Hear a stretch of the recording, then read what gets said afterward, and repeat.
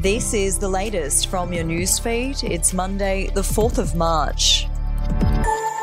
Mobile phone tower data identifying the movements of people in the area Samantha Murphy disappeared is expected to be key in the probe.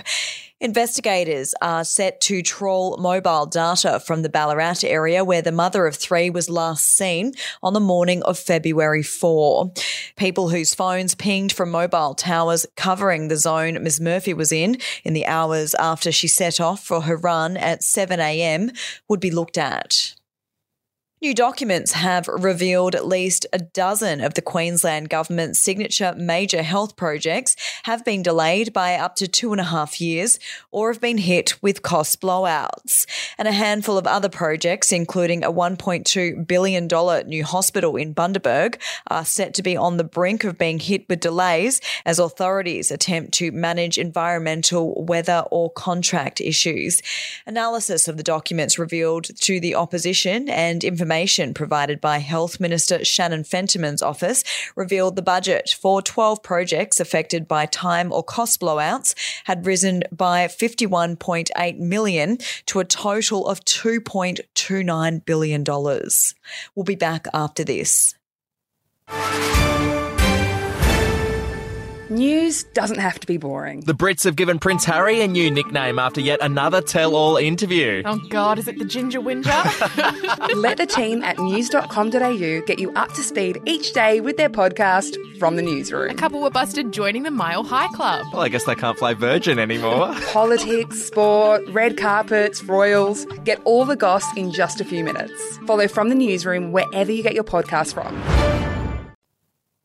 A regional South Australian council has voted to replace its acknowledgement of country speech at the start of meetings with a more inclusive statement that doesn't mention Aboriginal people, while also scrapping its prayer. In a move Reconciliation South Australia has labelled Walking Back Progress, Narracourt Lucindale Council members have voted 6-4 in favour of the change following a review initiated by Mayor Patrick Ross. And Meta's announcement that it will not renew its commercial agreements with Australian media will have a devastating impact on all Aussies, according to News Corp Australasia's executive chairman Michael Miller. The move would obstruct the access of millions of Australians to reliable and trusted news and information about the communities in which they live and possibly cost jobs. Are you ready to get an inside look at crime from someone who has investigated some of Australia's worst crimes? It was like Aladdin's Cave. The luminol found bloodied footprints and bloodied handprints on a wall, so it's just like a horror movie. Former homicide detective Gary Jubilant sits down with cops, crims, addicts, victims, small-time cheats and big-town lawyers as they tell their incredible stories. My house got raided. Next thing you know, I got bail refused. Next thing you know, I'm on a truck to Parklea Prison. Listen to I Catch Killers early and ad-free on Crimex Plus on Apple Podcasts today or wherever you get your podcasts. We'll have an update to your newsfeed tomorrow.